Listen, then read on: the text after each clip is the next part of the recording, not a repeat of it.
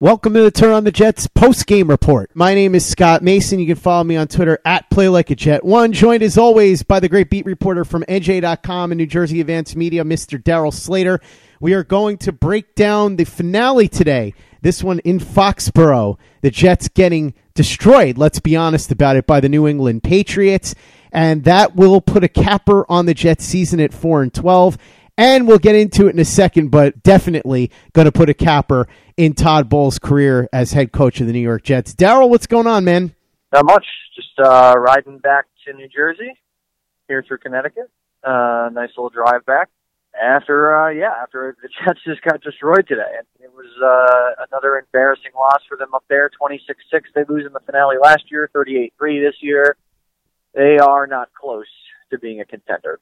But, so that'll do it for Todd Bowles. He wound up going 14-35 after starting 10-5.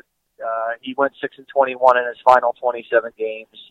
Jets closed 1-9 this year. They closed 2-9 last year. And that, the roster's not good enough. But you can't overcome those type of win-loss numbers. He'll go down with a .375 winning percentage as the second worst winning percentage of any coach in Jets history. He's coached more than 16 games. Of course, Rich Kotite, having on 4-28, is number one on that list. So Todd Bowles' final record is what, 24-40. It's interesting. He has such a promising start at 10-5, and for things to spiral so significantly with losing, winning just 14 of his final 49 games. I don't think anyone could have seen that coming at the end of 2015, but here we are.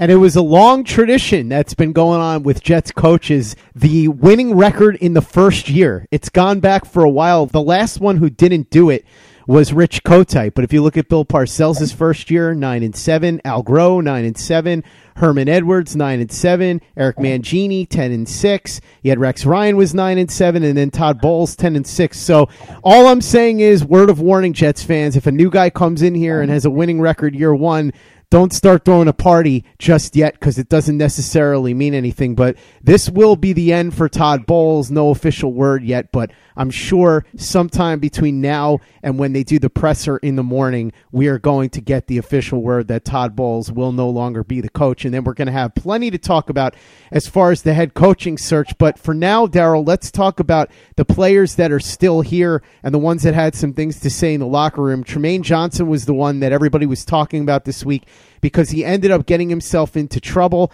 and then ultimately ended up being inactive today. So walk me through what happened, and then you actually had an interaction with him in the locker room after the game. So tell me about that too. So Trumaine Johnson was late on Wednesday, and of course he didn't practice Wednesday. He practiced Thursday and Friday. And he said on Thursday, or actually later on Wednesday, that he expected to play in the game, but he was informed by Todd Bowles before warm-ups that he was going to be inactive, and he said it's only a one-time. Trumaine Johnson said it was only a one-time lateness infraction for him on Wednesday that he woke up late. He said, but look, it's a bad look. The guy, Jets gave this guy $34 million up front. Has not played well this year, and he admitted that after the game, that he felt like he had a mediocre year, and he was apologetic and honest about what happened for the most part. And said, he felt like he let his teammates down. And he maintained that he hopes to come back stronger next year.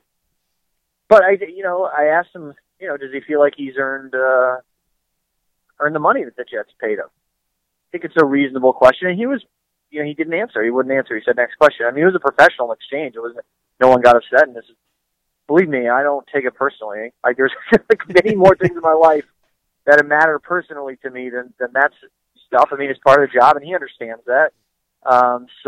He took a lot of tough questions there today, and he stood up and he answered almost all of them, but he wouldn't answer that one, which is certainly his right.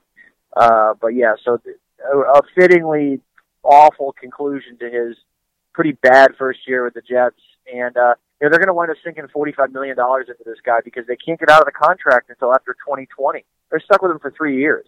So it could be 2 more really bad years if he doesn't get his act together here and start playing better. Because, if they want to cut him after 2019, they'd only save $3 million compared to what his cap hit would be. So That's the problem. They gave him a $20 million signing bonus. If you prorate that over the course of a 5-year deal, that's where you come up with that big dead money hit in 2020 if you were to cut him after 2019. So that's why it's really a 3-year contract for $45 million, not 72.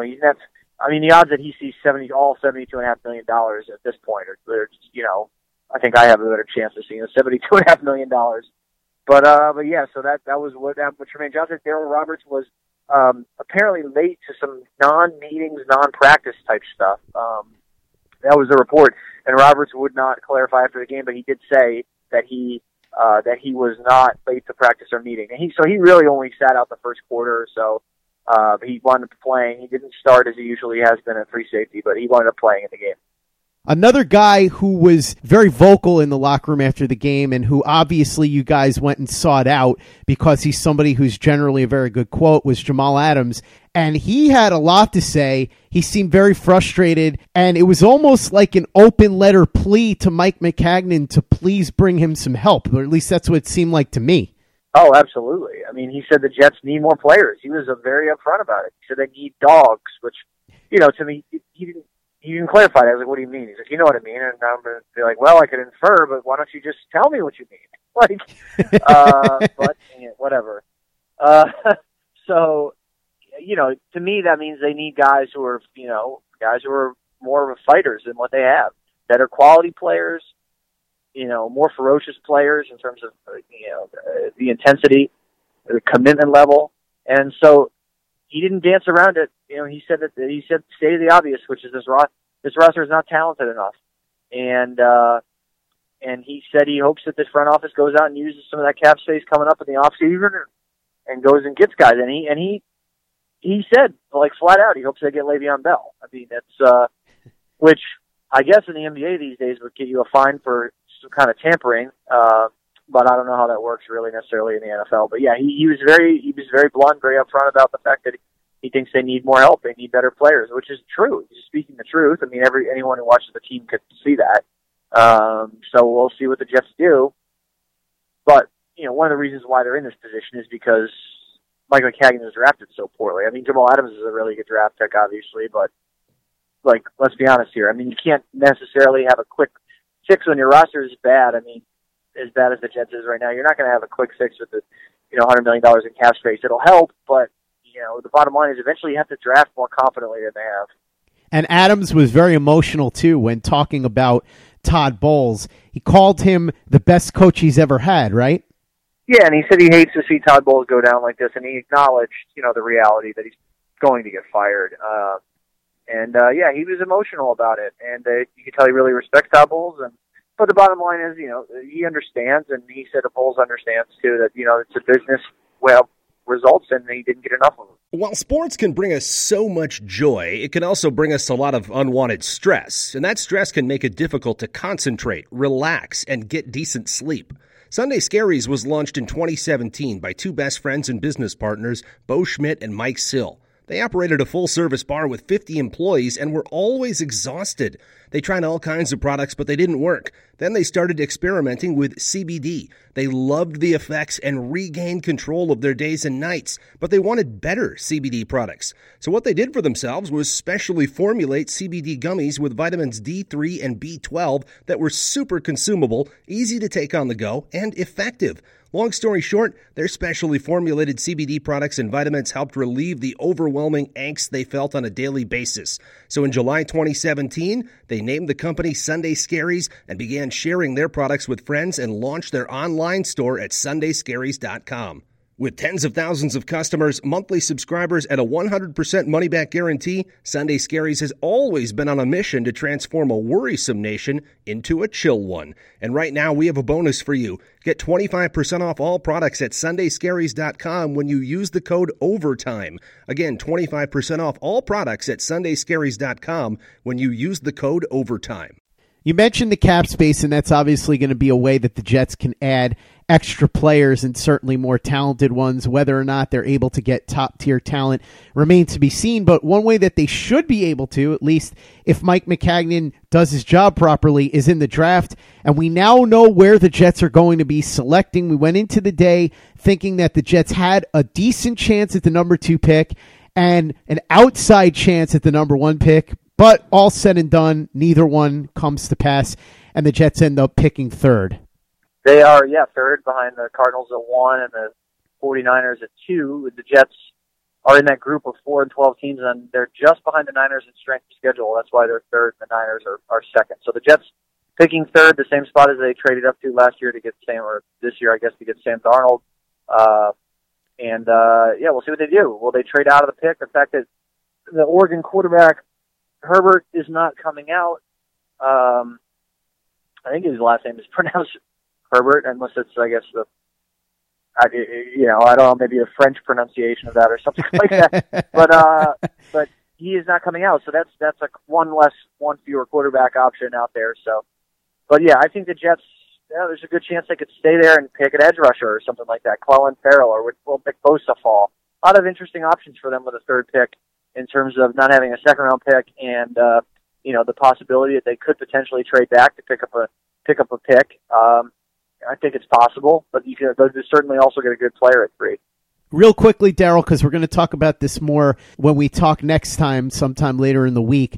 But the coaching search is going to get underway, presumably right away. I would assume sometime tomorrow, Monday morning, they'll start figuring out what they want to do. One name that may be off the list is Mike McCarthy. There was a report this morning by Jason Lockenfora of CBS that McCarthy may be offered full control of the Cardinals organization, but that he wouldn't be interested and is poised to take 2019 off. We don't know it for sure, but if that's the case, that would take one name off the table. Who are some of the names that you're hearing right now as the coaching search is about to get underway as possible names that they might be bringing in for interviews? If Mike McCarthy is willing to talk, they should at least talk to him, I think. But maybe he doesn't. Maybe he wants to take 2019 off, collect his paycheck for doing nothing, which, we all would love to do that. And I think, ultimately the Jets should cast a wide net here. I think they should look at some of these college coaches like David Shaw, Chris Peterson, Matt Campbell, Iowa State. Those are guys that they should look at. I think if Jay Gruden gets let go in Washington, he's a guy that should get some consideration. In terms of Adam Gase, I don't know. Maybe. Just doesn't have a big track record. And I think if you look at some of these coordinators, Pete Carmichael would be an interesting one, the Saints offensive coordinator, Eric Bieniemy, the Chiefs offensive coordinator. Those are guys, of course, who are in the playoffs but would be able to interview this weekend because their teams got byes. So that's sort of how the schedule works. If your team receives a bye out of the first weekend, then those assistant coaches can interview this weekend. Teams that play this weekend and then advance to the divisional round weekend, assistant coaches on those teams interview before the divisional round game. So that's sort of how that works. But, there are coaches out there who are, they don't need to do that with, whether it's a college coach or Mike McCarthy, though it sounds like Mike McCarthy, doesn't want to get his back in the water just yet. So we'll see how it shakes up. Darryl, last question before I take it on the chin and admit that I was dead wrong about my prediction, but we'll get back to that in a second. The Jets just re-signed Quincy Enunwa, 4-year deal, so he'll be back. Robbie Anderson and Henry Anderson are both guys that the Jets could bring back. I think it would make some sense based on what they produced this year. Robbie Anderson, a restricted free agent. Henry Anderson was talking about it a little bit after the game, but didn't really get into details. He kind of was cleverly sidestepping any questions about whether or not he wanted to come back. Do you get a sense that the Jets are going to work diligently to bring back the two Andersons? Yes, Robbie Anderson's a lock to return. They'll probably put the second-round tender on him, and that should be enough to keep him around. He'll play on a 1-year restricted free agent deal next year, and then become an unrestricted free agent the following year. So Henry Anderson's an interesting one. He had a good year. They gave up a 7th-round pick for him, and he really put together a nice season, made himself some money. I think he's certainly a guy they could work to re-sign, especially if they trade Leonard Williams.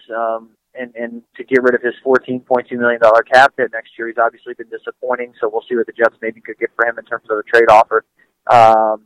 But yeah, I think Henry Anderson would certainly be a wise guy for the Jets to look at re-signing. But you can't blame a lot of these guys for wanting to hit free agency. Why wouldn't he want to go out there and take a look at some offers? I think what happened with Quincy Enunwa is is less common than the alternative, which is, you know, a guy wanting to explore his options in March free agency.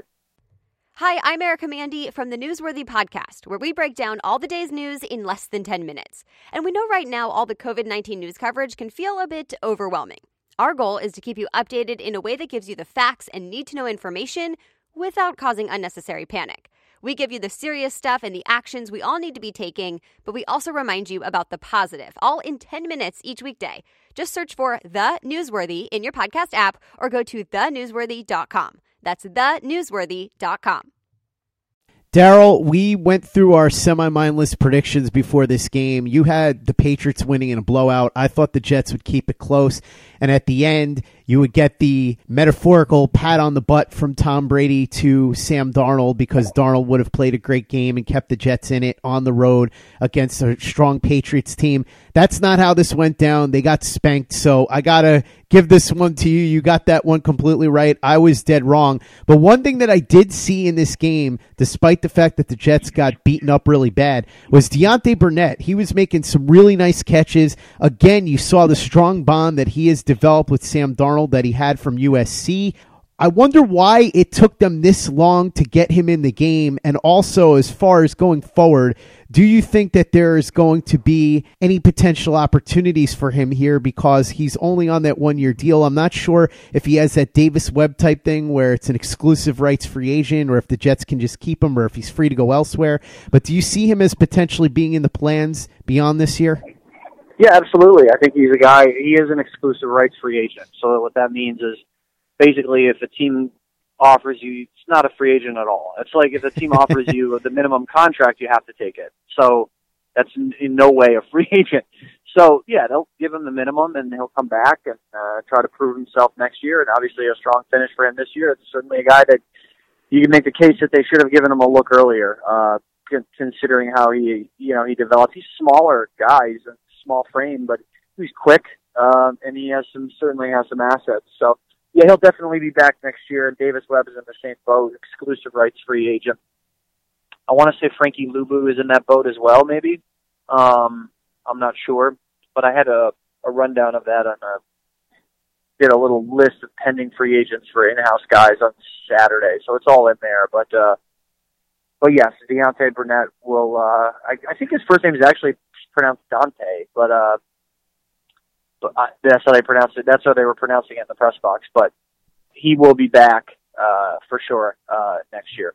Well, Darryl, that sounds like an article that everybody should read. So if you haven't read it yet about the internal free agents, go over to NJ.com and check it out. And also check out all the rest of Darryl's great work and the great work of Matt Stipelkowski. It's all up at NJ.com. So, Darryl, beyond what I just said with that internal article, what do you and Matt have cooking up at NJ.com over the next couple of days? Yeah, we have all this stuff from coming out of the game, and then a rundown of the coaching candidates. Matt's got to look at their opponents for next year, which are set now. The Jets' possibility for a London game because they play at the Jaguars, so either a trip to Jacksonville or a trip to London there. Yeah, plenty of stuff with the coaching search and a little item for tomorrow morning on the ideal way that they should conduct this search. And I just made a few points in there about, like, obviously going back to the Charlie Casserly well would be foolish. I think at this point, if I know Christopher Johnson is new to this, but the Johnsons have owned this team since 2000. If they cannot conduct a coaching search like on their own, I mean, what are you doing? I mean, it's like almost 20 years you've owned an NFL team. You should be able to do this without help. And it's a basic function of being an NFL owner. Now, I think Mike McCagnon, if he is retained, should have some say in who the next coach is. If you don't trust him to do that, then fire. But I think ultimately the decision should come down to the Johnsons and let Christopher Johnson go to work here and see what he can do. But there's a bunch of other items in there, and many of them obvious, which is they have to hire an offensive-minded coach or someone who can at least bring in a really good coordinator. Like if they had hired John Harbaugh, which doesn't look like it's going to happen because, as I note in there, it would be stupid to give up draft picks for John Harbaugh because the Jets roster needs as many draft picks as possible. But if they were to hire a Harbaugh type, a CEO type who doesn't have an offensive background, you need to make sure he would bring in a guy who could develop Sam Darnold. So kind of goes without saying, but there's a full rundown up there tomorrow morning. Sounds good, Darryl. Looking forward to reading it and looking forward to talking to you again later this week. Hopefully we'll have some news about the coaching search to talk about. Darryl, have a safe ride back. I know that you are with Matt Stiplikowski and Andy Vasquez right now from the beat, so I hope all three of you get back in one piece, at least in better condition than the Jets were after this game in Foxborough today. We'll talk later in the week. Meantime, check out NJ.com for Matt and Darryl's work. And for the latest and greatest in Jets podcasts, you know where to go. That's Turn on the Jets Digital and TurnOnTheJets.com.